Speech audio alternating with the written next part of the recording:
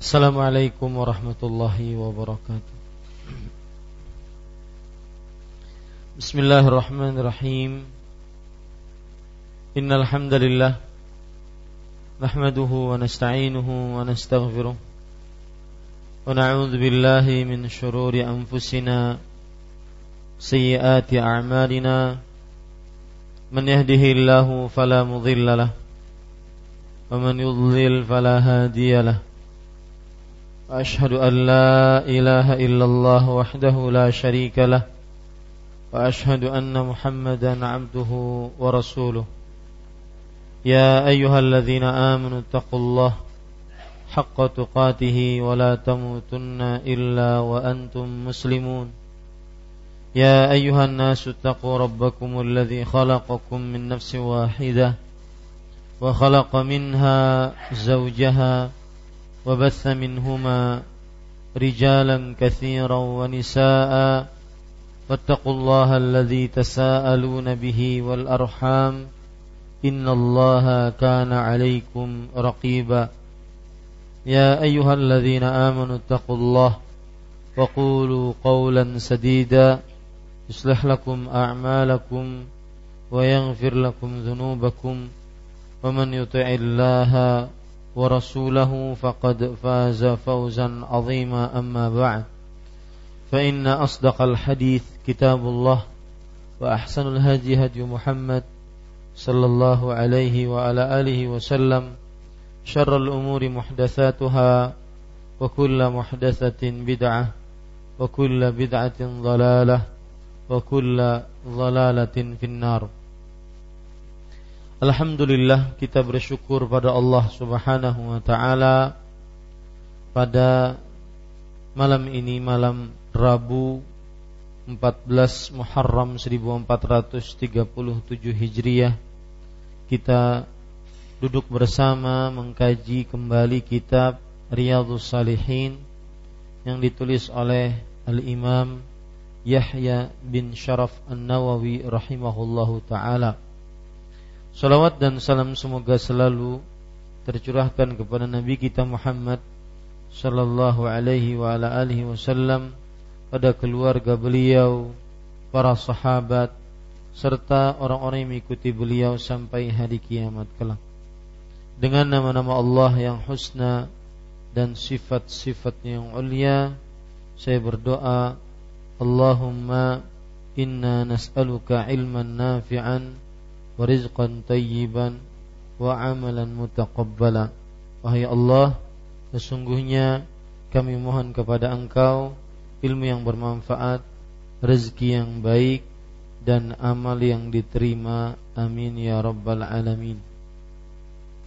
Bapak Ibu, saudara-saudari yang dimuliakan oleh Allah Subhanahu wa ta'ala, masih kita membicarakan Kitabul libas, kitab pakaian, dan masih di dalam bab sifatutulil qamis, bab sifat panjangnya qamis atau baju atau gamis. Dan pada pertemuan kali ini kita membaca hadis yang panjang, hadis nomor 798. Betul? 798. Hah? 797. Belum dibaca. Oke. Kita baca hadis yang ke-797. Wa an Abi Hurairah radhiyallahu anhu qala bainama rajulun yusalli musbilun izarahu qala lahu Rasulullah sallallahu alaihi wa ala alihi wasallam idhhab fatawadda fadhahaba fatawadda thumma jaa faqala idhhab fatawadda faqala lahu rajulun ya Rasulullah ma laka amartahu an yatawadda thumma sakata anhu qala innahu kana yusalli wa huwa musbilun izarahu wa inna allaha la yaqbalu salata rajulin musbilin. Arti dari hadis ini, hadis yang ke-797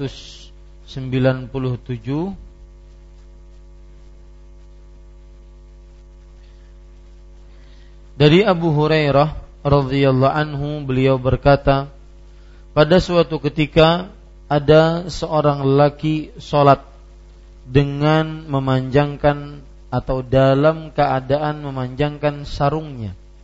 Lalu Rasulullah sallallahu alaihi wasallam bersabda kepadanya, "Pergilah dan berwudulah." Pergilah artinya batalkan salatmu dan berwudulah. Kemudian orang tersebut lalu pergi dan berwudu. Setelah itu ia datang lagi. Lalu Nabi Muhammad sallallahu alaihi wasallam bersabda lagi, "Pergilah dan berwudulah." Selanjutnya ada seorang lelaki lain berkata, "Wahai Rasulullah, mengapakah engkau memerintahkan orang tersebut berwudu, kemudian engkau diam padanya, yakni tidak menyuruh apa-apa lagi padanya?" Maka Nabi Muhammad sallallahu alaihi wasallam bersabda, "Sesungguhnya orang itu salat dalam keadaan memanjangkan sarungnya, dan sesungguhnya Allah tidak akan menerima salatnya seseorang yang memanjangkan sarungnya." Diriwayatkan oleh Abu Daud dengan isnad yang sahih atas syarat Imam Muslim.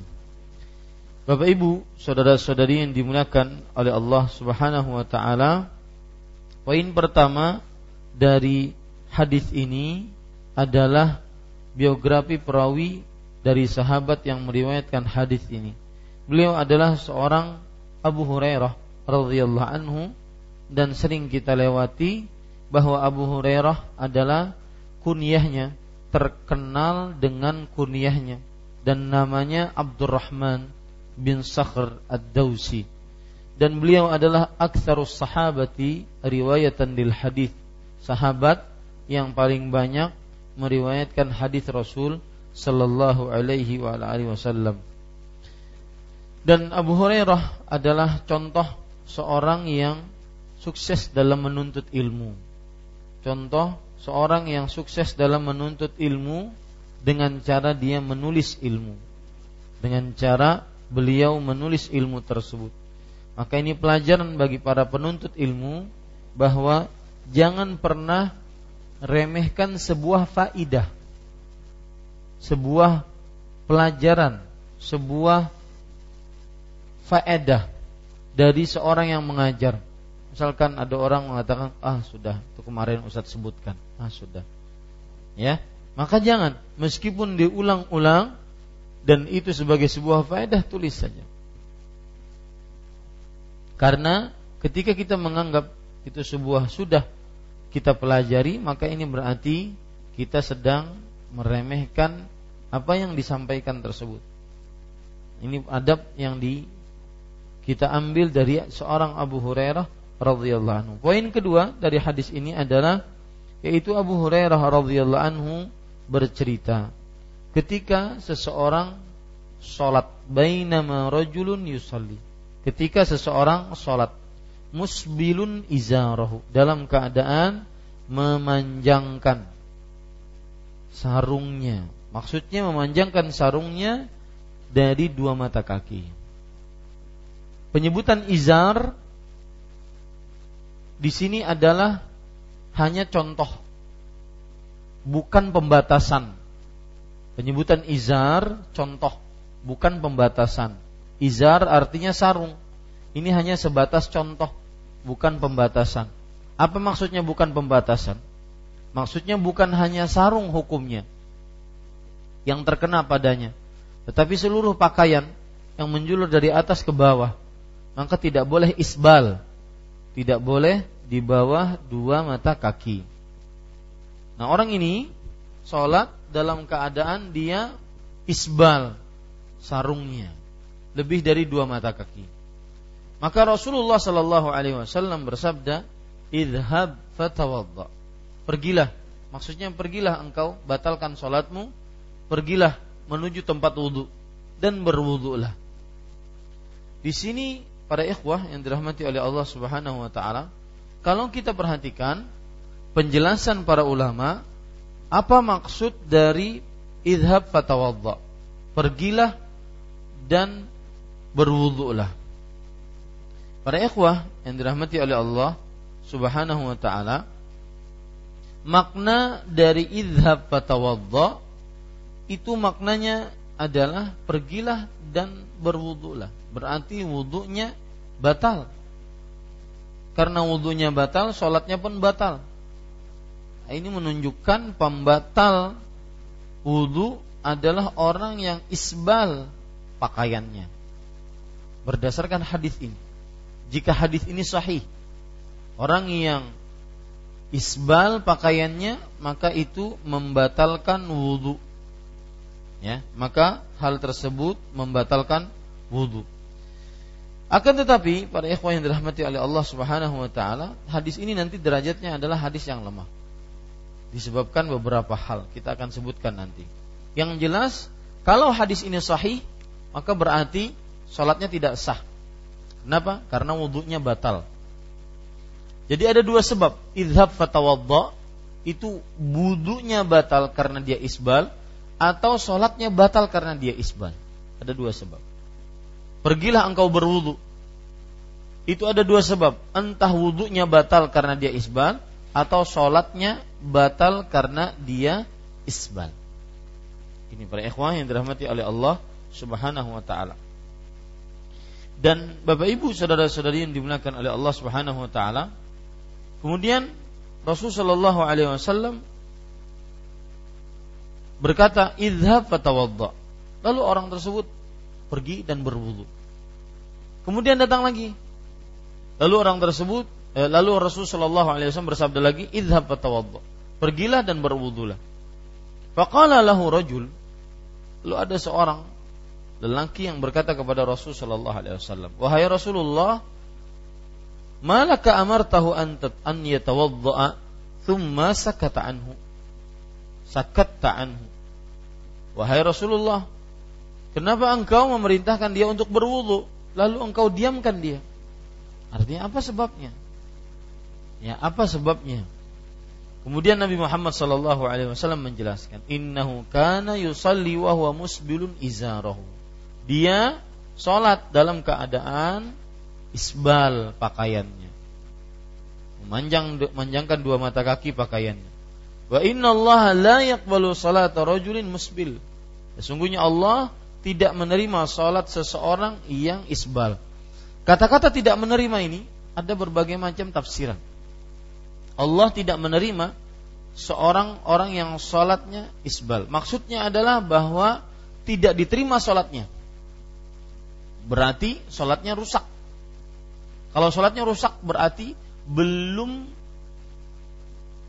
salat, belum gugur kewajiban. Kalau salatnya rusak berarti belum salat, belum gugur kewajiban. Ini pendapat yang pertama. Innallaha la yaqbalu salata musbil izarahu. Sesungguhnya Allah tidak menerima salat orang yang isbal pakaiannya. Ada lagi yang mengatakan bahwa Allah tidak menerima salatnya, maksudnya adalah tidak ada pahalanya. Gugur kewajibannya tapi tidak punya pahala. Berarti dia tidak perlu mengulang. Tetapi pemahaman ini terbantahkan. Kenapa? Karena Rasul sallallahu alaihi wasallam memerintahkan untuk mengulang. Berarti salatnya tidak sah. Ya, salatnya tidak sah. Contoh misalkan hadis tentang pergi ke dukun. Rasul sallallahu alaihi wasallam bersabda, "Man ata kahinan fasa'alahu an syai' lam tuqbal lahu salatun 40 lailah." Di riwayat Muslim. Barang siapa yang mendatangi kahin lalu ia bertanya tentang sesuatu, maka tidak diterima darinya salat 40 hari. Tidak diterima salat 40 hari ini, Imam Nawawi rahimahullah menjelaskan bahwa salatnya sah, gugur salatnya, gugur kewajiban, tapi tidak ada pahalanya. Maka tidak ada qadha. Kenapa tidak ada qadha? Karena salatnya gugur kewajibannya, tapi tidak ada pahala. Nah, beda dengan ini. Allah tidak menerima salat orang yang isbal izarnya, isbal sarungnya. Maksudnya adalah bukan tidak ada pahalanya, akan tetapi sholatnya tidak sah. Sholatnya tidak sah. Ini bisa dipahami ya Bapak Ibu Saudara. Jadi Allah tidak menerima itu dua sisi. Yang pertama, Allah tidak menerima sholatnya, artinya sholatnya tidak sah. Yang kedua, Allah tidak menerima, maksudnya Allah tidak memberikan pahala. Nah ini setiap kali Anda dapatkan hadis Allah tidak menerima, Allah tidak menerima. Misalkan innallaha la yaqbalu illa tayyiban. Sesungguhnya Allah tidak menerima kecuali dari yang baik-baik. Apa maksudnya? Sedekahnya tidak ada pahalanya. Ya, sedekahnya tidak ada pahalanya. Kenapa? Karena sedekahnya dari harta yang haram. Nah, ini para ikhwan yang dirahmati oleh Allah Subhanahu wa taala. Jadi, maksud Allah tidak menerima ada dua macam. Yang pertama apa? Tidak sah. Tidak sah salatnya. Seperti ini. Hadis ini. Allah tidak menerima salat orang yang musbil. Orang yang memanjangkan dari dua mata kaki. Tidak sah. Berarti harus diulang kalau tidak sah. Karena belum gugur kewajiban. Tapi kalau yang dimaksud, ada maksud kedua, Allah tidak menerima, maksudnya adalah Allah tidak memberi pahala. Sah salatnya, tetapi tidak ada pahalanya. Berarti enggak ada qadha. Dua-duanya berat, tapi yang lebih berat mana? Hah? Yang lebih berat mana? Yang tidak sah atau tidak ada pahala? Hah? Tidak ada pahala. Berat. Lebih berat. Sholat jungkir balik gak dapat pahala. Gak bisa diqadha juga. Kalau ini masih mending, masih bisa diqadha. Ya? Diqadha berarti gugur kewajiban. Sah. Kemungkinan dapat pahala iya. Asalkan dia tidak isbal. Nah, ini para ikhwah yang dirahmati oleh Allah Subhanahu wa taala. Kemudian nanti kita ambil pelajaran dan hukum dari hadis ini. Apa hukum sholat orang yang isbal? Sah atau tidak? Nah, nanti kita akan pelajari. Baik, itu makna dari hadis ini Bapak Ibu saudara-saudari yang dimuliakan oleh Allah Subhanahu wa taala. Kita sekarang poin yang ketiga, yaitu derajat hadis ini. Hadis ini diriwayatkan oleh Imam Abu Daud bi isnadin sahih ala syarti Muslim, menurut Imam Nawawi dengan sanad yang sahih berdasarkan syarat Imam Muslim. Apa maksudnya berdasarkan syarat Imam Muslim? Nah, ini garis bawahi baik-baik. Berdasarkan syarat Imam Muslim itu maksudnya adalah Imam Muslim tatkala menulis hadis-hadis atau memasukkan hadis-hadis dalam kitab sahih Muslimnya, itu ada syarat-syaratnya. Perawi-perawinya khusus, enggak sembarangan. Itu namanya syarat Imam Muslim. Ya, perawinya tidak boleh lemah hafalannya, perawinya tidak boleh buruk akhlaknya, perawinya tidak boleh buruk agamanya. Itu syarat Imam Muslim dalam kitab sahihnya. Makanya disebutkan di sini dengan sanad yang sahih ala syarti Muslim, dengan sanad yang sahih sesuai dengan syarat Imam Muslim. Apa syarat maksudnya? Syarat keperawian yang ditetapkan oleh siapa? Imam Muslim. Di dalam kitabnya yang mana? Sahih Muslim. Jadi sanad yang dibaca sekarang itu sama dengan apa yang ada dalam Sahih Muslim. Nah, begitu maksudnya. Tetapi hadis ini lemah karena di dalamnya ada Abu Ja'far. Ada namanya Abu Ja'far, seorang perawi, Abu Ja'far Ar-Razi. Abu Ja'far Ar-Razi ini majhul. Majhul itu artinya tidak diketahui keadaannya. Dia terpercayakah? Akhlaknya baikkah? Ya, akhlaknya burukkah? Tidak diketahui. Ini Abu Ja'far Ar-Razi. sedikit mengenai tentang Abu Ja'far Ar-Razi ini. Abu Ja'far Ar-Razi ini jugalah perawi yang di dalamnya seorang perawi yang ada di dalam hadis tentang kunut subuh. Ini orangnya. Gara-gara dia kunut subuh menjadi hadisnya lemah. Hadisnya lemah. Gara-gara ada Abu Ja'far Ar-Razi. Kenapa? Karena dia perawi yang majhul. Majhul itu tidak dikenal. Unknown, tidak dikenal. Ya.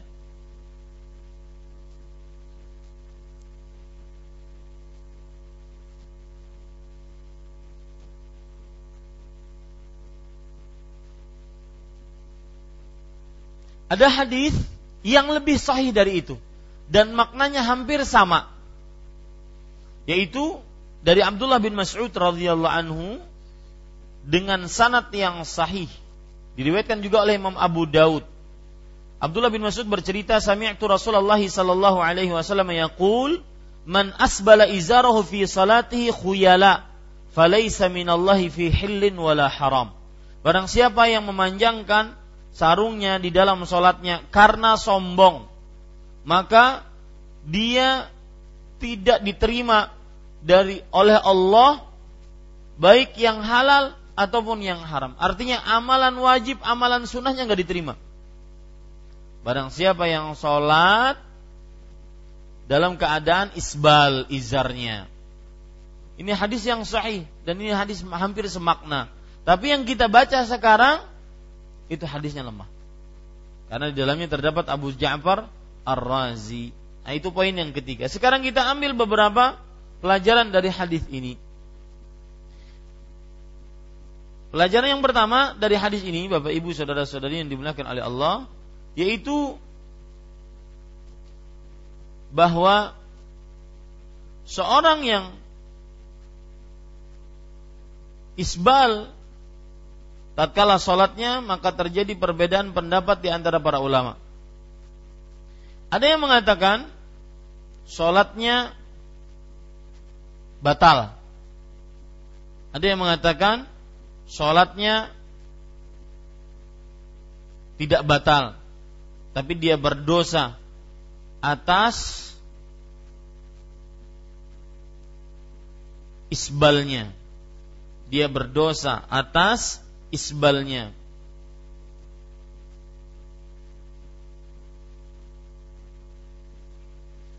Dan pendapat yang kita ambil bahwasanya salat orang yang isbal sah dan gugur kewajiban, tetapi dia berdosa atas isbalnya. Seperti orang memakai pakaian yang haram, baju curian dia pakai untuk salat.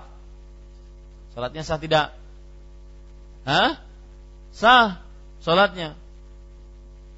Air wudunya mencuri, dia wudu digunakan untuk salat. Sah tidak? Sah salatnya, tapi dia berdosa mencuri air wudu. Dia berdosa mencuri sejadah, mencuri pakaian. Ini para ikhwan yang dirahmati oleh Allah Subhanahu wa taala. Sama juga seperti orang yang salat di dalam pakaiannya ada tulisan salib. Sah tidak salatnya? Sah. Tetapi dia berdosa memakai pakaian yang ada salibnya. Dan terus seperti itu. Ini menunjukkan bahwa permasalahan tadi, pelajaran dan hukum yang kita baca tadi, bahwa hukum orang yang isbal pakaiannya tatkala salat, maka terjadi perbedaan pendapat di antara ulama. Ada yang mengatakan batal salatnya, tidak sah, harus diulang. Ada yang mengatakan sah salatnya dan gugur kewajiban. Maka kita ambil pendapat tadi, yang kita kuatkan adalah sah salatnya dan gugur kewajiban, tapi dia berdosa atas isbalnya. Kenapa demikian? Karena hadis yang kita baca yang mengulangi salat, hadisnya dhaif, lemah, tidak bisa dipakai.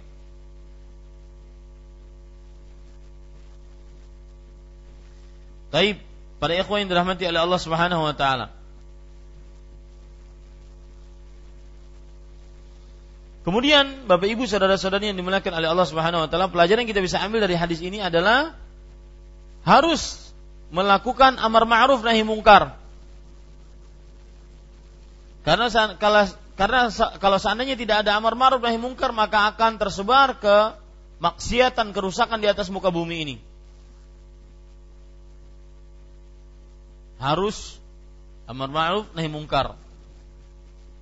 Dari sisi mana ini? Lihat Rasul sallallahu alaihi wasallam melakukan amar ma'ruf kepada orang yang isbal izarnya. Ya. Kemudian yang kedua, yang selanjutnya, pelajaran dan hukum yang kita bisa ambil dari hadis ini adalah bahwa isbal perkara agama, bukan perkara kulit agama. Isbal perkara agama.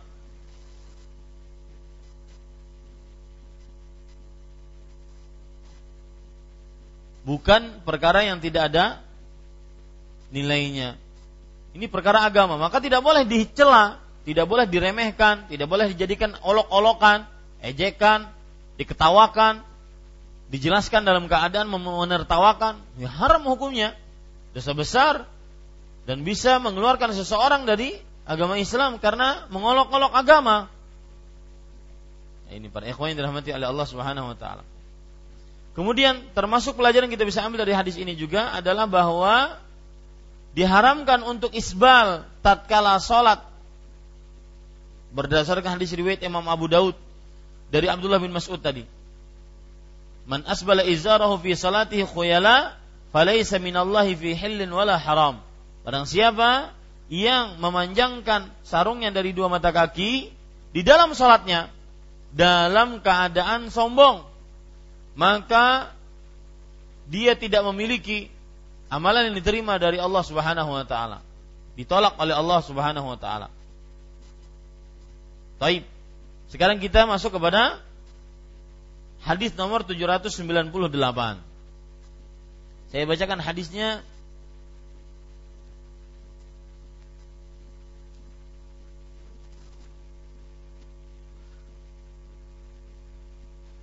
وعن قيس ابن بشر التغلبي قال أخبرني أبي وكان جليسا لأبي الدرداء قال كان بدمشق رجل من أصحاب النبي صلى الله عليه وسلم يقال له سهل ابن حنظلية وكان رجلا متوحدا قلما يجالس الناس إنما هو صلاة فإذا فرغ فإنما هو تسبيح وتكبير حتى يأتي أهله فمر بنا ونحن عند أبي الدرداء فقال له أبو الدرداء كلمة تنفعنا ولا تضرك قال بعث رسول الله صلى الله عليه وسلم سرية فقدمت فجاء رجل منهم فجلس في المجلس الذي يجلس فيه رسول الله صلى الله عليه وسلم فقال لرجل إلى جنبه لو رأيتنا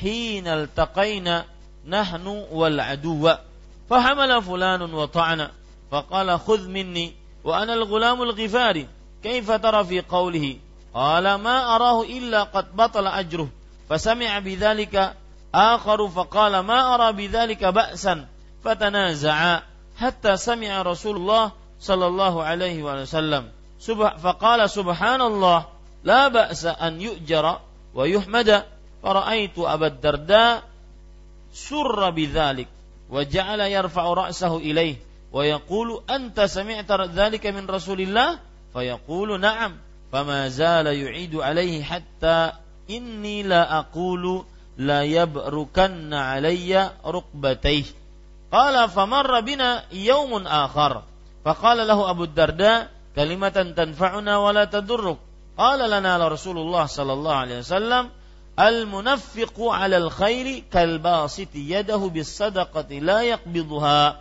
ثم مر بنا يوما آخر فقال له أبو الدرداء كلمة تنفعنا ولا تضرك قال رسول الله صلى الله عليه وسلم نعم الرجل خريم الأسيد لولا طول جمته وإسبال إزاره فبلغ خريما فعجل فأخذ شفرة فقطع بها جمته إلى أذنيه ورفع إزاره إلى أنصاف ساقيه ثم مر بنا يوما آخر فقال له أبو الدرداء كلمة تنفعنا ولا تضر قال سمعت رسول الله sallallahu alaihi wasallam yaqul innakum qadimuna ala ikhwanikum fa aslihu rihalakum wa aslihu libasakum hatta takunu ka'annakum syamatun fin nas fa inna Allah la yuhibbul fuhsya wat tafahhusha. Rawahu Abu Dawud bi isnadin hasan illa Qais ibn Bishr fakhtulifa fihi tawthiqihi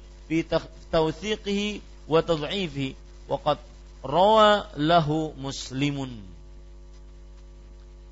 Gimana dengan hadis panjang ini? Ya. Bisa tidur dulu gitu. Jangan bosan ya. Karena begitulah menuntut ilmu. Kita sekarang mudah ada terjemahannya. Kalau dulu Imam Ahmad ketika mengajar, beliau nyampaikan ke sini. Yang di sini nyampaikan ke belakang, nyampaikan ke belakangnya. Jadi Imam Ahmad mungkin sudah tidur, di sana masih nulis. Karena tidak ada yang nyampaikan. Ya. Karena tidak ada mikrofon pembesar suara. Maka sekarang sangat mudah dan sangat nyaman. Kurang apa coba? Ya. Kurang apa kita? Suara terdengar. Kemudian lampu terang benderang, AC, bekarpet, ada meja.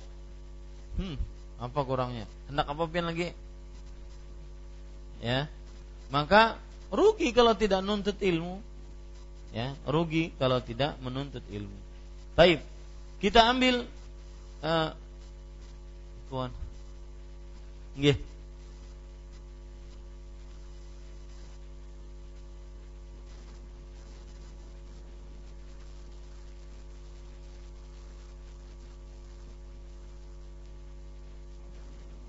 Nah, di zaman Imam Ahmad, karena dahulu majelis-majelis ilmu itu terbatas, ya, terbatas. Terbatasnya maksudnya apa? Terbatas tempatnya. Kalau tidak dekat dengan orang yang mengajari, dia tidak dengar ilmunya. Saking banyaknya yang menuntut ilmu. Ada cerita yang menarik dari Abdullah ibnul Mubarak rahimahullah. Dan ini cerita-cerita seperti ini menggugah hati kita untuk menuntut ilmu dan tidak bosan-bosan. Abdullah bin Mubarak waktu itu orang-orang penduduk kota Mekah, ketika beliau datang ke kota Mekah, orang-orang berlari. Ya. Berlari mengerumuni beliau. Lebih daripada mengerumuni Harun ar-Rasyid, sang khalifah. Istrinya Harun ar-Rasyid mengatakan, "Man hadza?" Siapa ini orang? Kok tidak seperti suami saya? Suami saya datang tidak sebegitu ramai. Maka inilah yang sebenar-benarnya pemimpin. Dikatakan beliau adalah Abdullah bin Mubarak, yang mana disebutkan oleh Al-Hafidh Ibnu Hajar, zahidun, wari'un, abidun, mujahidun, jami'u khisalul khairi mawjudun fi. Mujahid, ahli zuhud, ahli wara', ahli ibadah, ahli ilmu. Seluruh sifat kebaikan ada dalam Abdullah bin Mubarak. Maka orang-orang pun mengerumuni Abdullah bin Mubarak. Maka para ikhwah dikatakan oleh istri Harun ar-Rasyid, sungguh sendal-sendal yang berterbangan gara-gara Abdullah bin Mubarak lebih mulia dibandingkan seluruh kekayaan Harun ar-Rasyid. Menunjukkan keutamaan ilmu dibandingkan segala apapun. Dan salah satu yang menarik dari ilmu, orang sebodoh apapun tidak mau dikatakan, mohon maaf, bungul. Bodoh pian sini. Itu tidak mau, sebodoh apapun. Ya. Itu menunjukkan tingginya ilmu agama. Dan semua ayat dan hadis yang berkaitan dengan ilmu agama, ilmu di dalam Al-Quran dan Sunnah, itu adalah maksudnya ilmu agama.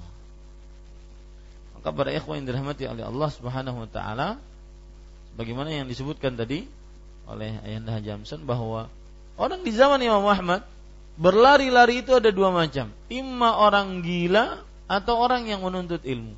Berlari karena di sana ada ulama datang. Habis itu habis di sini untuk tidak kelewatan ke sana dia. Imam Nawawi yang mengarang kitab ini sehari semalam punya majelis 12 majelis. Ya, di masjid ini ada cuma 2 majelis atau 3 majelis paling banyak atau 4. Kadang habis subuh, kadang ibu-ibu jam 10, dan habis asar, habis maghrib.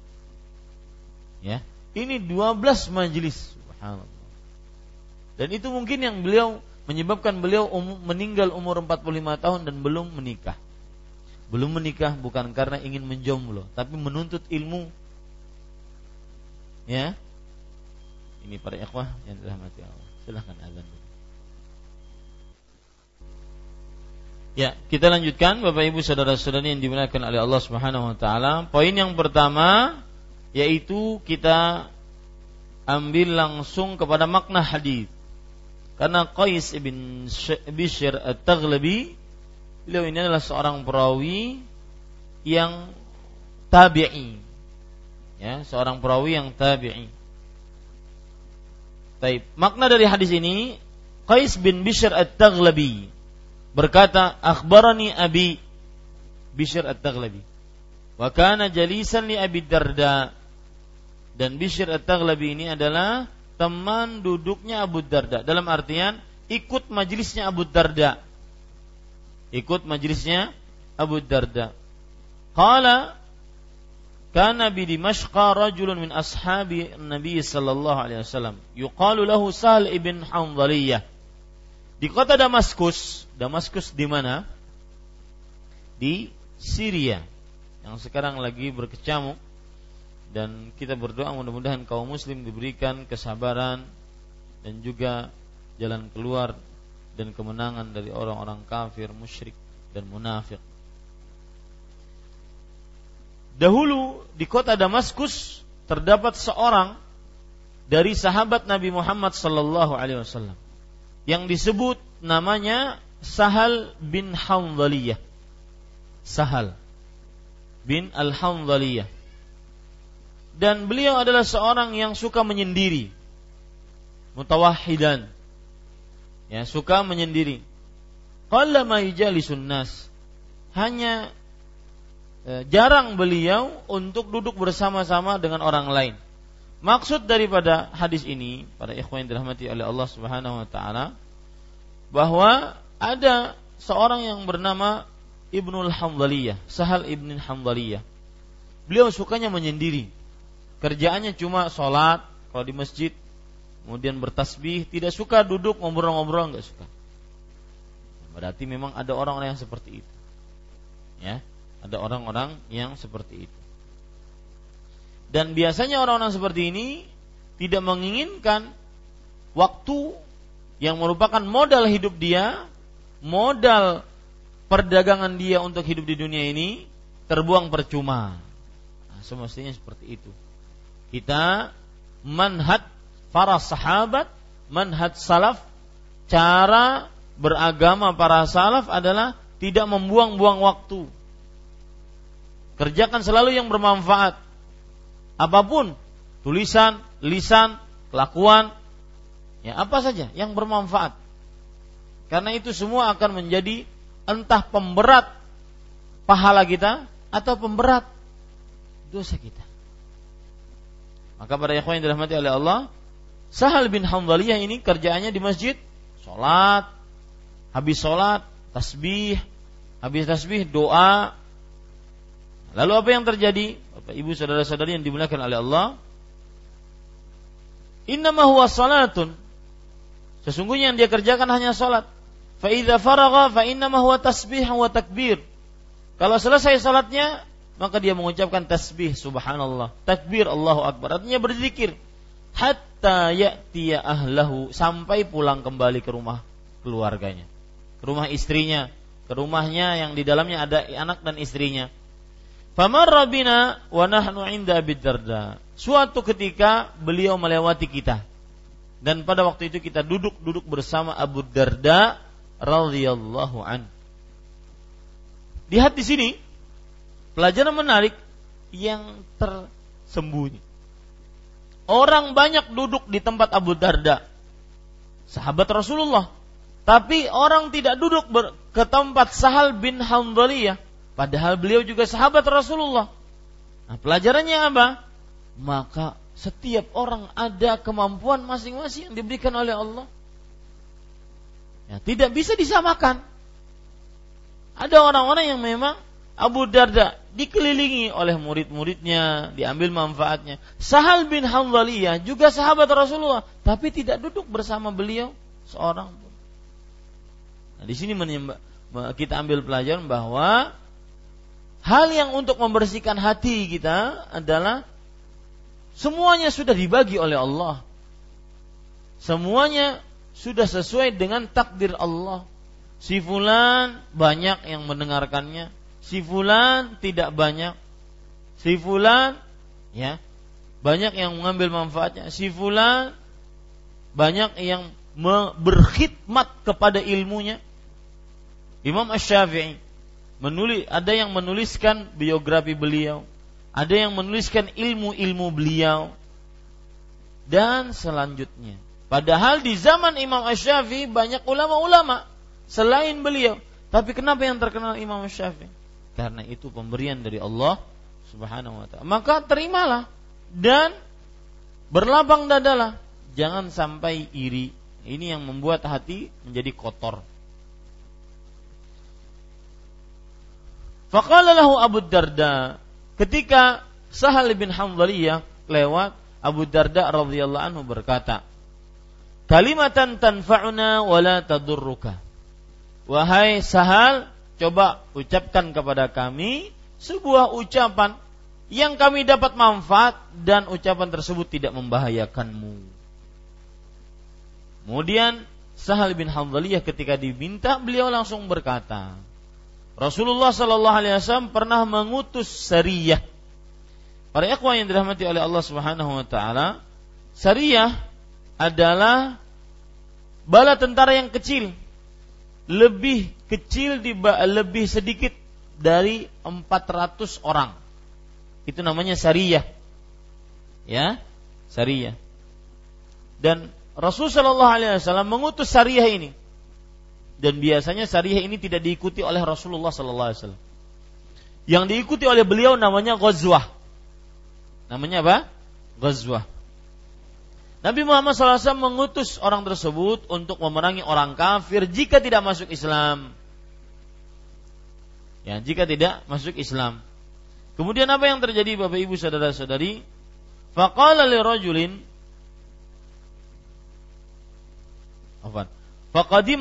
faqadimat faja'a rajulun minhum fajalasa fil majlis alladhi yajlisu fihi Rasulullah sallallahu alaihi wasallam faqala li rajulin ila jambi law ra'aitana hina iltaqaina wa nahnu wal aduwa. Artinya, para ikhwan yang dirahmati oleh Allah Subhanahu wa taala, maka Abu Darda radhiyallahu anhu meminta kepada Sahal bin Al-Hanzaliyah untuk memberikan sebuah perkataan yang bermanfaat tapi tidak membahayakan beliau. Maka orang tersebut berkata, suatu ketika Rasulullah sallallahu alaihi wasallam mengirim sepasukan tentara, lalu datang ada seseorang lelaki yang termasuk juga dalam kalangan pasukan tadi, datang terus duduk di tempat duduk yang diduduki oleh Rasulullah sallallahu alaihi wasallam.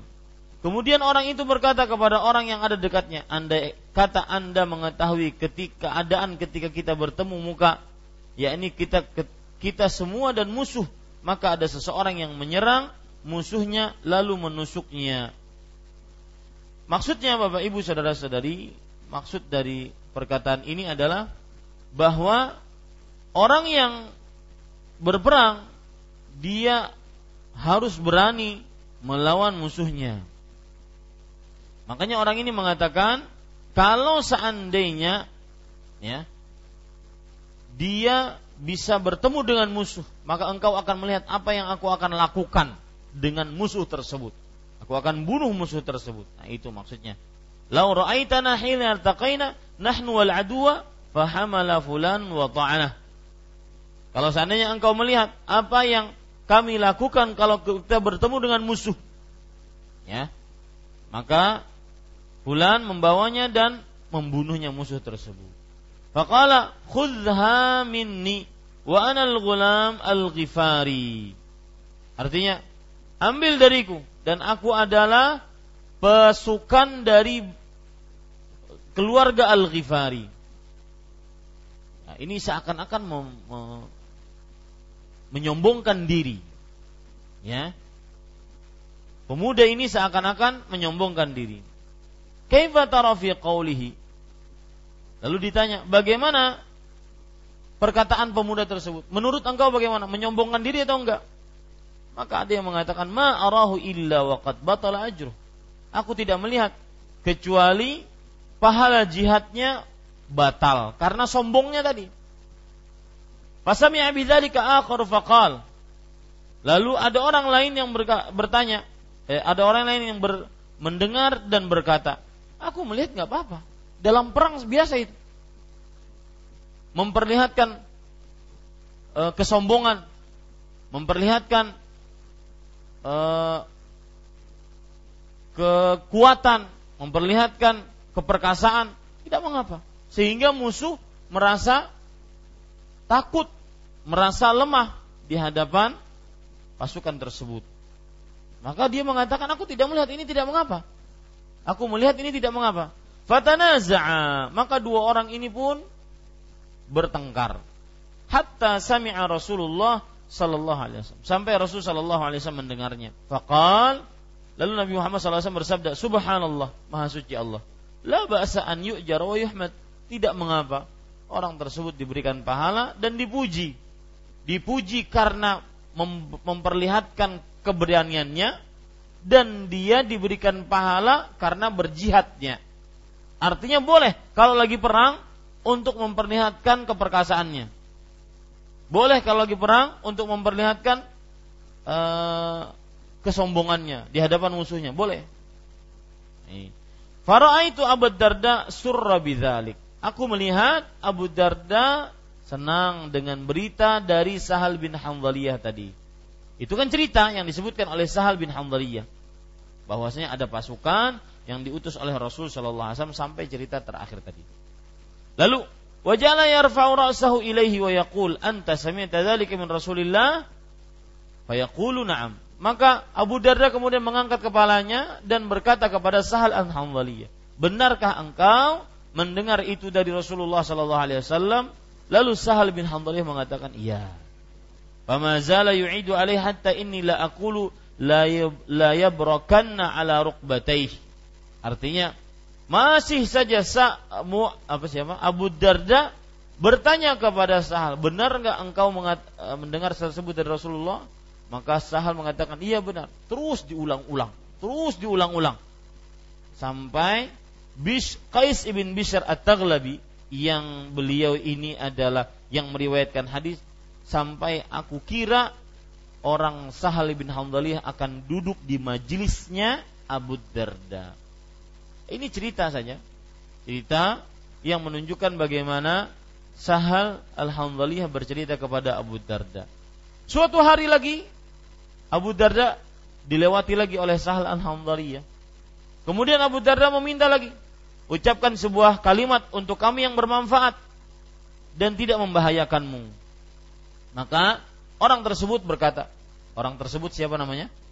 Sahal bin Hanzaliyah, ya. Al-munfiqu 'alal khail kal basiti yadahu bis sadaqah la yaqbidhuha. Artinya, orang yang mengurus kuda itu seperti orang yang membentangkan tangannya untuk bersedekah, tidak bakhil. Kenapa demikian? Karena mengurus kuda di zaman dahulu tujuannya untuk apa? Untuk perang. Berarti kalau kudanya, dia punya kuda, ini seperti orang yang bersedekah. Subhanallah. Ya, seperti orang yang bersedekah. Oh, Ustaz, kalau seandainya sekarang orang punya kuda, lalu dia urus kuda tersebut, dia beri makan, dia kandangin, dia mandikan, dia jaga, apakah dapat pahala seperti dia bersedekah dalam hadis ini? Maka Tidak, tergantung niatnya. Untuk apa itu? Kalau di zaman dahulu iya, orang memelihara kuda tidak ada lain tujuannya kecuali untuk berjihad di jalan Allah Subhanahu wa taala. Ya. Maka ini yang kedua. Tsumma marra bina yawman akhar. Hari yang ketiga orang ini lewat lagi. Abu Darda radhiyallahu anhu masih berkata, "Kalimatan tanfa'una wa la tadurruk." Wahai Sahal bin Hanzaliyah, coba ucapkan lagi satu kalimat yang bermanfaat untuk kami dan tidak membahayakanmu. Qala Rasulullah sallallahu alaihi wasallam. Lalu Sahal mengatakan Rasul sallallahu alaihi wasallam bersabda, "Ni'mar rajulu Kharim." Ya, Kharim al-Asadi. Kharim adalah seorang nama dari sahabat Rasulullah sallallahu alaihi wa ala alihi wasallam. Khuraim atau Kharim. Khuraim. Bisa juga Khuraim atau Kharim. Khuraim, ya, al-Asadi. Laula tulu jummati wa isbalu izarih. Nah, ini inti pendalilannya. Sungguh Khuraim al-Asadi sebaik-baik lelaki kalau seandainya rambutnya tidak terlalu panjang dan tidak isbal pakaiannya. Tulu jummatih, jummah itu ujung-ujung rambut yang menjuntai. Yang menjuntai atau mengulur ke bawah seperti rambut-rambut perempuan, ya. Ya, di pundaknya. Nah, ini laki-laki tidak boleh memiliki yang seperti ini karena tasyabbuh dengan perempuan. Laki-laki batasannya cuma sampai sini.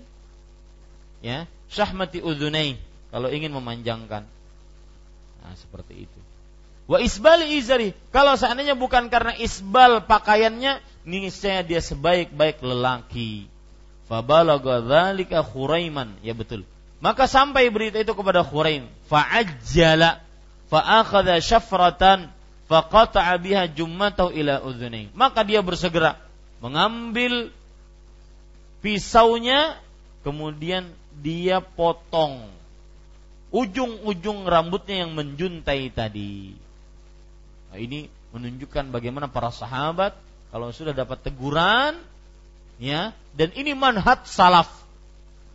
Ini cara beragama para salafus saleh, yaitu bersegera melakukan perintah Allah atau Rasulnya tanpa banyak pikir. Dan saya sering mengatakan, jika ada nas Al-Quran atau hadis Rasul, perintah Allah, perintah Rasulullah, maka jangan terlalu banyak gunakan akal.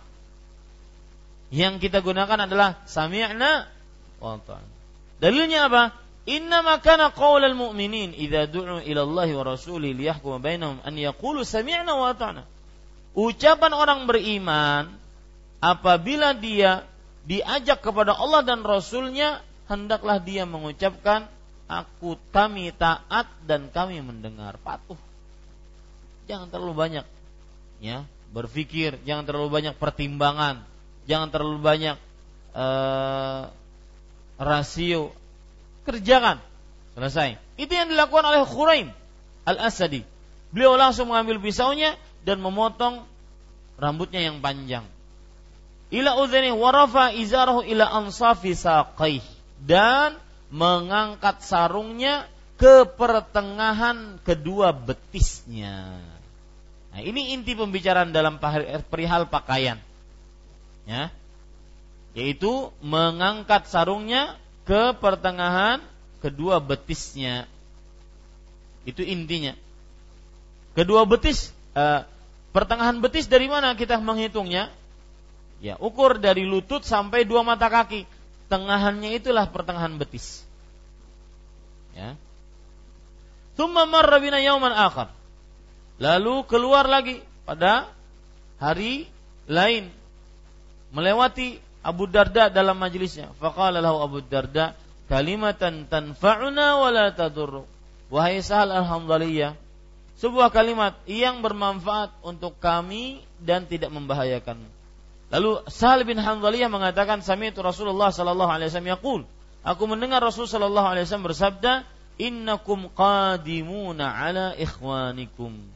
Sesungguhnya kalian akan mendatangi saudara-saudara kalian.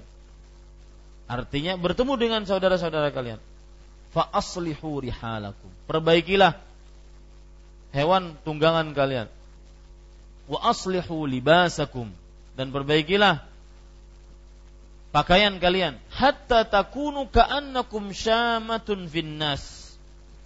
Seakan-akan kalian seperti menjadi seperti apa? Syamah. Syamah itu artinya orang yang nampak di depan manusia. Artinya dengan pakaian yang bagus menghadapi tamu, dengan pakaian yang bagus menghadapi orang yang memang harus dihadapi dengan pakaian yang bagus, sehingga tampak kalian di tengah manusia. Fa innallaha la yuhibbul fuhsya wat tafahhush. Sesungguhnya Allah tidak menyukai al-fuhsya, yaitu perbuatan keji, wat tafahhush, dan perbuatan-perbuatan yang mengajak kepada kekejian. Wallahu alam. Kita dengar azan dahulu. Lanjut. Azan sudah? Ya. Kita lanjut aja.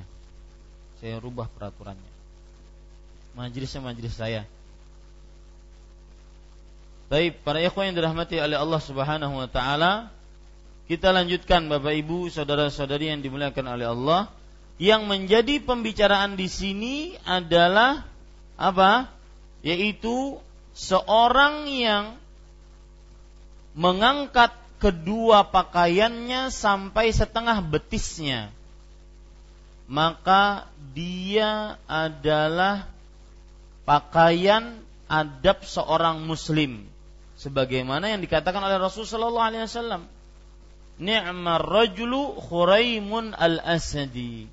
Sebaik-baik laki adalah Khuraim al-Asadi. Kalau seandainya dia mengangkat pakaiannya lebih dari 2 mata kaki, tidak isbal. Ya, itu yang menjadi pembicaraan dan inti pendalilan pada hadis ini. Ini Bapak Ibu, saudara-saudari yang dimuliakan oleh Allah. Kita ambil beberapa pelajaran dari hadis ini. Yang pertama, hadis ini menunjukkan anjuran dan perintah untuk mulazamah di dalam majlis ilmu. Artinya selalu duduk bersama para ulama dalam majlis ilmu.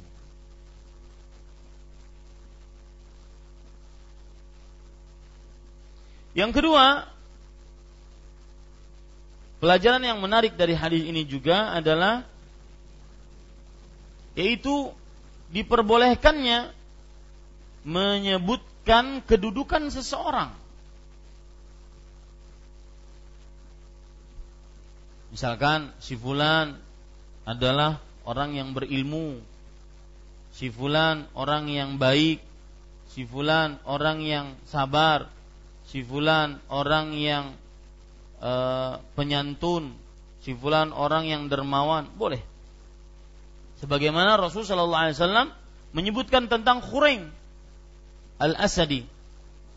Dan juga sebagaimana dalam hadis ini disebutkan tentang Sahal bin Hamdaliyah yang kerjaannya cuma sholat, kemudian berzikir dan tidak terlalu banyak untuk bergaul.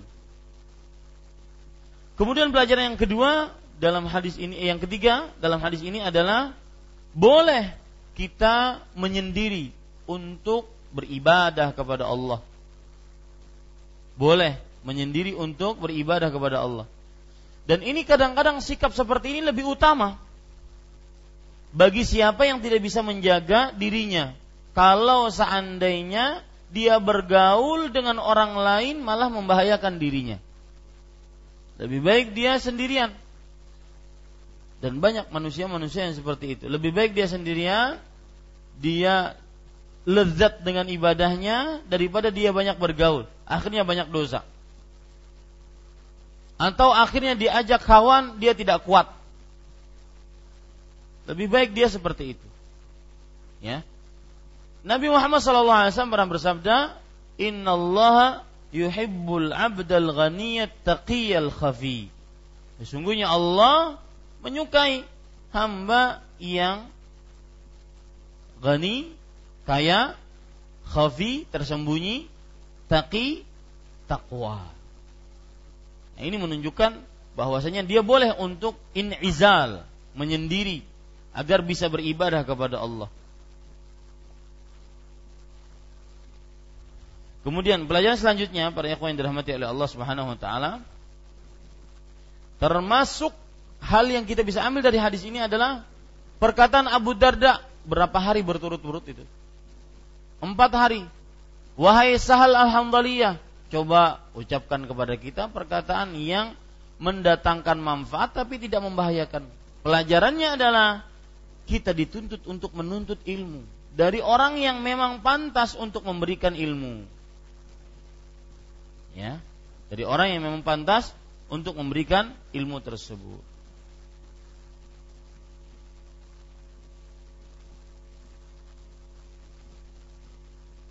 Kemudian para ikhwan yang dirahmati oleh Allah Subhanahu wa taala, pelajaran selanjutnya kita bisa ambil dari hadis ini adalah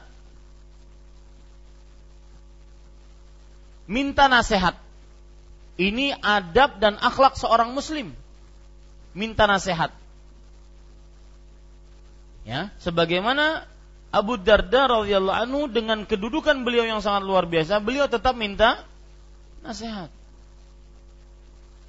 Dan ini menunjukkan ketawadhuan Abu Darda minta nasihat kepada Sahal Al-Hamdaliyah. Ya, minta nasihat. Kan ada hadis Rasul sallallahu alaihi wasallam yang berbunyi, haqqul muslimi 'alal muslimi sit.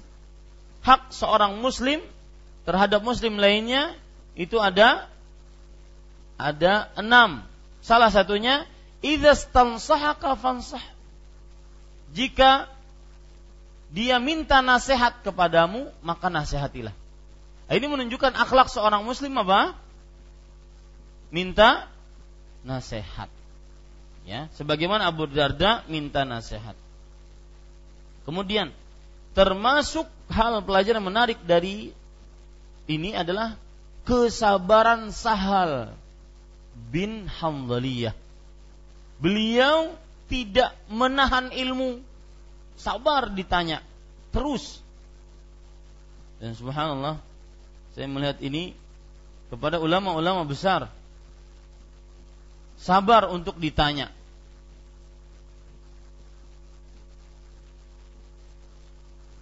Sabtu kemarin saya hadir di majelisnya Al-Ustadz Al-Fadhil Abdul Hakim Amir Abdad hafizahullah. Dengan keterbatasan beliau mungkin karena tua, kemudian tapi beliau masih habis kajian itu tetap orang bertanya. Persis seperti orang-orang di kota Madinah. Habis kajian bukan malah bubar gitu, malah ustadznya ditanyain. Ya, karena mungkin waktu tidak cukup, ya berhenti. Maka akhirnya pertanyaan masih banyak tidak terjawab. Akhirnya orang-orang pada nanya, bukan bubar. Maka beliau jawab dengan kesabaran beliau.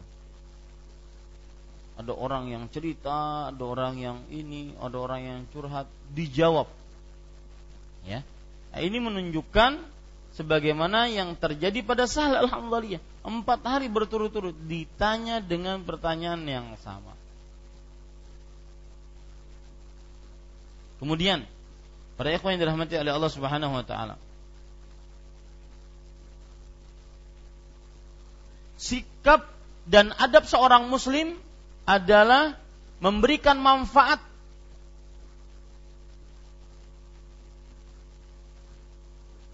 semampunya.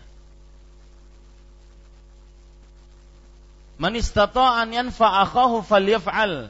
Dalam hadis sahih, barang siapa yang mampu dia memberikan manfaat kepada saudaranya, hendaklah dia berikan. Sama seperti Sahal Hamdaliyah ketika ditanya. Ya, ini para ikhwah sekalian. Jadi keliru kalau seandainya tolong dong nasihatnya. Maka wah, saya tidak bisa nasihat. Enggak. Sebutkan saja, takwalah kepada Allah. Nasihat itu bahkan nasihat utama. Ya, banyak-banyak berdoa kepada Allah. Ini para ikhwan yang dirahmati oleh Allah Subhanahu wa taala.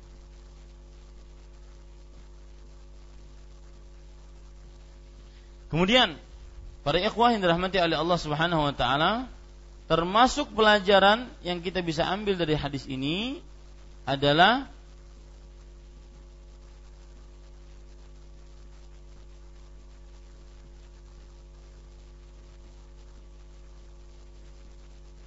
terjadi perbedaan pendapat dalam sebuah permasalahan fikih atau permasalahan agama, maka itu adalah sebuah kewajaran sepeninggal Rasulullah sallallahu alaihi wasallam. Sebuah kewajaran karena sumbernya sudah hilang. Yang menjadi hakim sudah meninggal. Nah, kemudian dikembalikan kepada Al-Quran dan Sunnah. Sedangkan Al-Quran dan Sunnah sendiri berbeda-beda pemahamannya. Dan ini sudah dinas oleh Rasul sallallahu alaihi wasallam dalam sebuah hadis dari An-Nu'man ibnu Bashir radhiyallahu anhu, "Innahu man ya'ish minkum fasayara ikhtilafan katsiran." Sesungguhnya barang siapa yang hidup sepeninggalku dari kalian, maka akan melihat perbedaan yang begitu banyak. Ya, perselisihan yang begitu banyak. Kemudian para ikhwan yang dirahmati oleh Allah Subhanahu wa taala, itu kita ambil dari mana? Yaitu dari dua sahabat tadi yang berselisih. Yang satu mengatakan orang ini ujub, yang satu mengatakan oh boleh begitu dalam perang. Dan itu terjadi di zaman Rasul sallallahu alaihi wasallam. Kalau perselisihannya terjadi di zaman Rasulullah sallallahu alaihi wasallam, maka dikembalikan kepada Rasulullah mudah. Tapi kalau di zaman sekarang, dikembalikan kemana? Pada Al-Quran dan Sunnah. Al-Quran dan Sunnah punya atau dipahaminya macam-macam. Maka dipahami dengan perkataan para sahabat Nabi radhiyallahu anhum. Yang jelas perbedaan pendapat dalam permasalahan agama pasti terjadi. Ya, maka yang paling baik adalah kembalikan kepada Al-Quran dan Sunnah Nabi Muhammad sallallahu alaihi wasallam. Taib. Dalam perbedaan pendapat, ini penting. Dalam perbedaan pendapat, sikap yang paling utama adalah mengumpulkan pendapat-pendapat yang ada dibandingkan menguatkan salah satu pendapat. Saya ulangi. Ketika terjadi perbedaan pendapat, sikap yang paling utama adalah mengumpulkan pendapat-pendapat yang ada. Lebih baik dibandingkan menguatkan salah satu pendapat atau yang disebut dengan tarjih. Al-jama', para ulama mempunyai kaidah al-jam'u aula minat tarjih. Menjamak lebih utama dibandingkan mentarjih. Menjamak itu artinya apa? Mengumpulkan pendapat yang ada lebih utama dibandingkan mentarjih, menguatkan salah satu pendapat.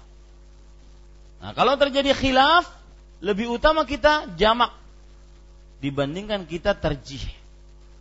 Contoh gimana Ustaz? Biar lebih mudah. Misalkan contohnya, ketika seorang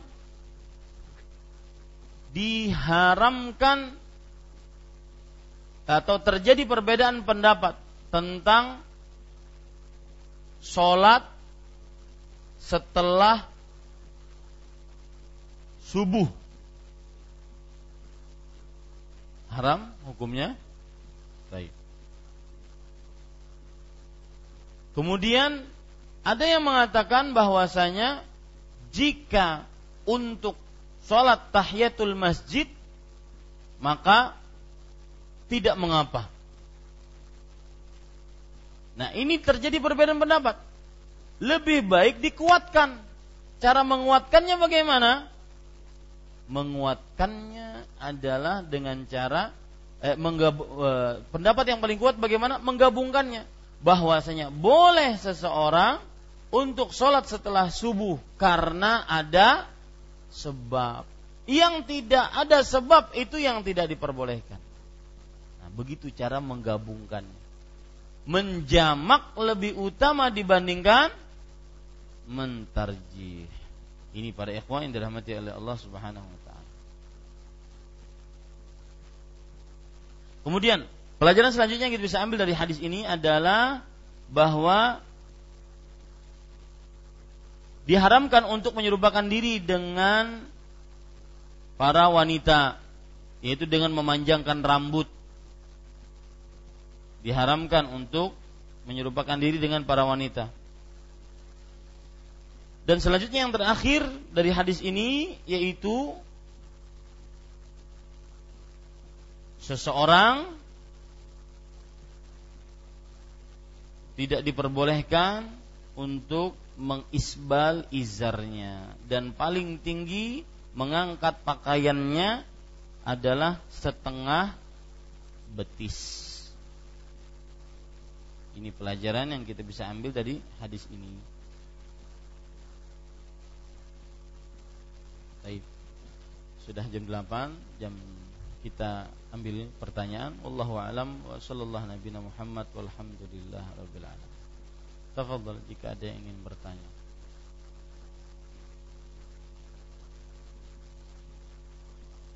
Kasih mic.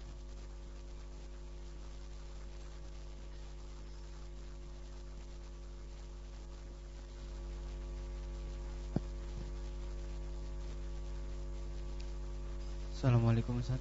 Waalaikumsalam. Tadi disebut yang ini Ustaz, ini berkaitan dengan hadis yang tadi. Hadis ini berdasarkan syarat Muslim sahih Ustaz. Tapi hadis ini ada perawinya lemah. Saya pernah mendengar sanadnya lemah, cuman matannya sahih Ustaz. Ini sebabnya kenapa Ustaz? Hadis ini sanadnya lemah, cuman matannya sahih. Sebabnya kenapa Ustaz? Itu yang pertama. Yang kedua, bolehkah diambil hadis tersebut kalau misalkan hadisnya sanadnya lemah, matanya sahih? Iya, bismillah, alhamdulillah, wassalatu wassalamu ala Rasulillah. Antum tahu apa itu sanad? Para perawi. Rentetan para perawi itu namanya sanad atau isnad. Kemudian apa itu matan? Isi hadis. Kalau dikatakan sanadnya sahih tapi sanadnya lemah, berarti para perawinya di dalam situ ada yang lemah. Matannya sahih. Matannya itu berarti isi dari hadis tersebut tidak menyalahi hadis-hadis yang lain. Cuma riwayat dalam hadis ini dia lemah. Kenapa? Karena dalam perawinya itu ada seorang yang lemah. Sedangkan isinya mungkin sama dengan hadis yang lain yang sahih. Apa hukumnya untuk mengamalkannya? Maka kalau seandainya dia ada pendukungnya, penguatnya, maka hadisnya sahih atau hasan. Maka kalau hasan boleh diamalkan. Kalau tidak, meskipun matannya sahih, sanadnya lemah, maka dia adalah hadis yang lemah. Maka tidak boleh diamalkan kalau tidak ada pendukungnya.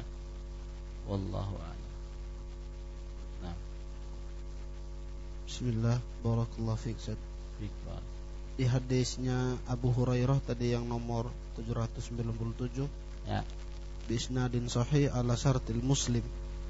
Ini syarat Muslim, maksudnya hadis ini dicantumkan dalam Sahih Muslim atau bagaimana? Tidak. Syarat Sahih Muslim itu maksudnya adalah bahwa perawi-perawi yang ada di dalam hadis ini sama dengan ada yang perawi-perawi dalam Sahih Muslim. Adapun hadisnya tidak dicantumkan dalam Sahih Muslim. Ya. Cuma hadisnya, perawi-perawinya adalah merupakan syarat-syarat yang ada dalam Sahih Muslim. Syarat-syarat Sahih Muslim itu perawinya sahih, harus thiqah, adil, tidak boleh dusta, tidak boleh khawarimul muru'ah. Baru setelah itu itu disamakan dengan ada dalam Sahih Muslim, bukan berarti hadisnya secara keseluruhan syaratnya perawinya sesuai dengan syarat Sahih Muslim. Wallahu a'lam. Nah. Bismillah, barakallahu Ustaz. Di dalam pelajaran yang nomor 3 insyaallah tadi yang saya catat, dibolehkan kita menyendiri untuk beribadah kepada Allah Subhanahu wa taala. Apakah kita menyalahi kaidah beramar ma'ruf nahi munkar? Barangkali ada kita menyendiri sedangkan di masyarakat kita barangkali perlu ada suatu hal yang perlu kita sampaikan. Ya. Bismillah, alhamdulillah. Bukan berarti ketika kita menyendiri di sini kita membiarkan kemungkaran, tidak. Tetapi lebih memperbanyak diri untuk beribadah dibandingkan menyibukkan diri dengan bergaul dengan orang lain. Lebih memperbanyak diri untuk beribadah. Bukan berarti seseorang tidak melakukan amar ma'ruf nahi munkar. Jadi tidak ada kelaziman. Kalau seandainya dia menyendirikan diri kemudian tidak amar ma'ruf, tidak ada kelazimannya. Ya, tidak ada kelaziman seperti itu. Amar ma'ruf nahi munkar harus tetap. Karena kalau tidak ada amar ma'ruf nahi munkar, kita ini tidak menjadi khair ummah. Kuntum khairu ummatin ukhrijat linnas. Ya, wallahu a'lam. Nah, yang lain? Ibu?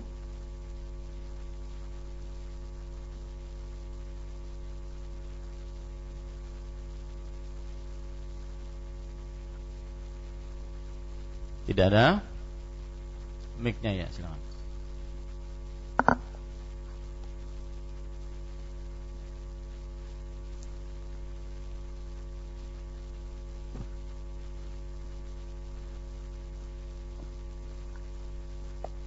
Ya.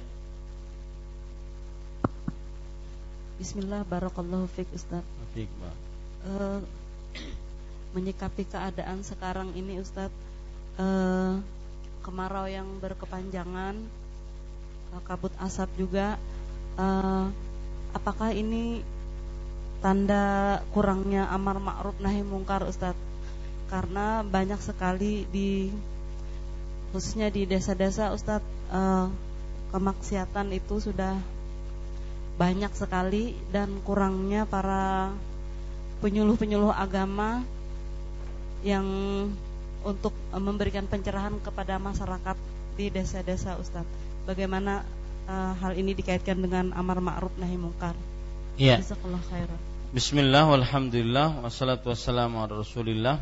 Ada hadis tentang akibat dari tidak adanya amar ma'ruf nahi munkar. Ya, ada hadis di antaranya hadis diriwayatkan oleh Imam Ibnu Majah. Nabi Muhammad sallallahu alaihi wasallam bersabda, "Khamsun idza butulitum bihinna wa a'udzu billahi an tudrikuhun."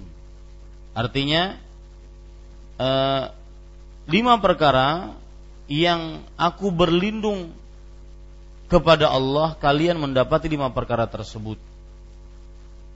Jika kalian mendapati 5 perkara tersebut. 5 perkara tersebut diantaranya adalah lam tadhharil fahishatu fi qaumin qattu hatta yu'linu biha.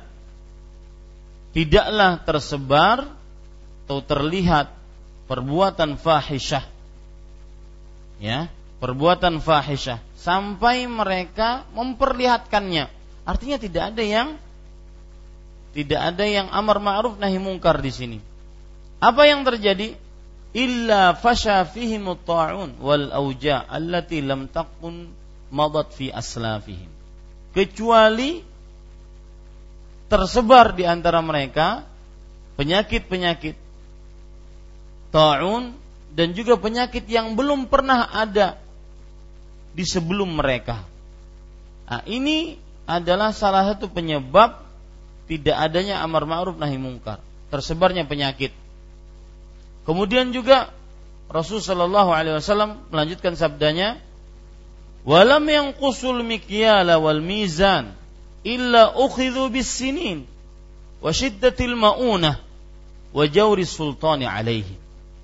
Tidaklah mereka mengurangi takaran dan timbangan. Tidak ada amar ma'ruf nahi munkar dalam hal ini. melainkan akan terjadi kemarau dan sulit kehidupan, harga mahal, ya, dan kezaliman pemimpin. Ini para ikhwah yang dirahmati oleh Allah Subhanahu wa taala. Ketika tidak ada amar ma'ruf nahi mungkar.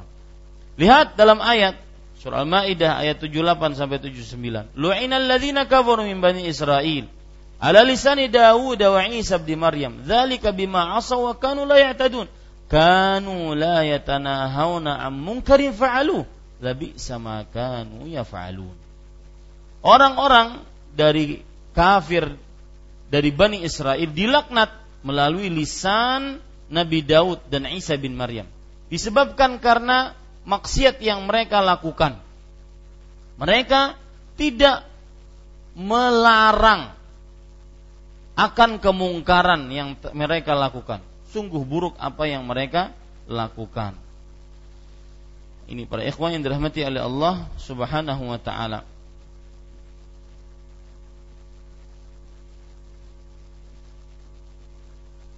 Jadi benar itu penyebabnya, bahwa salah satu penyebab musibah yang menimpa di beberapa daerah akibat tidak ada amar ma'ruf nahi mungkar dan semakin berkembangnya kesesatan dan juga maksiat di tengah kaum muslim. Wallahu a'lam. Nah, lihat ada hadis dari Hudzaifah, "Walladzi nafsi biyadihi la ta'murunna bil ma'ruf wa la tanhawunna 'anil munkar aw la yushikanna Allahu an yab'atsa 'alaikum iqaban min thumma tad'unahu fala yustajabu lakum." Demi jiwaku yang berada di tangannya, ini Nabi Muhammad SAW sedang bersumpah, sungguh kalian benar-benar harus memerintahkan kepada yang ma'ruf, dan sungguh kalian benar-benar harus mencegah kepada yang mungkar, atau sungguh Allah benar-benar akan mengutus kepada kalian siksa darinya. Kemudian kalian berdoa kepadanya, tidak dikabulkan doa oleh Allah Subhanahu wa taala.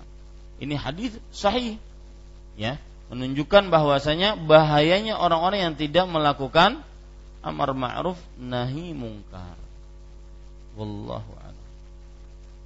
Maka harus ada amar ma'ruf nahi mungkar selalu di tengah-tengah kaum muslim. Pentingnya menuntut ilmu bagi orang-orang perdesaan untuk kemudian mengutus orang-orang ke kota untuk belajar sehingga pulang ke kampung, liyunziru qaumahum idza raja'u ilaihi, yang disebutkan dalam surah At-Taubah, agar mereka memberikan peringatan kepada kaumnya jika mereka pulang kepada kaumnya. Ini penting. Wallahu a'lam. Silakan yang lain. Assalamualaikum Ustaz. Waalaikumsalam. Barakallahu fiik. Wa fiik ba. Tafadhal. Ustaz, ketika kami membantu Ustaz untuk berdakwah, apakah kami sama hanya berjihad seperti para sahabat yang memelihara kuda untuk berperang? Barakallahu fiik. Iya. Bismillah, walhamdulillah, wassalatu wassalamu ala Rasulillah. Ada kaidah para ulama mengatakan al-wasailu laha hukmul maqasid. Artinya sarana mempunyai hukum sebagian hukum tujuan. Kalau tujuannya berdakwah, nilainya dakwah, maka seluruh sarana yang mengusung nilai ini dia akan dapatkan pahalanya. Secuil apapun. Lihat hadis Rasul, jangankan mengusung, berniat mengusung saja dapat pahalanya.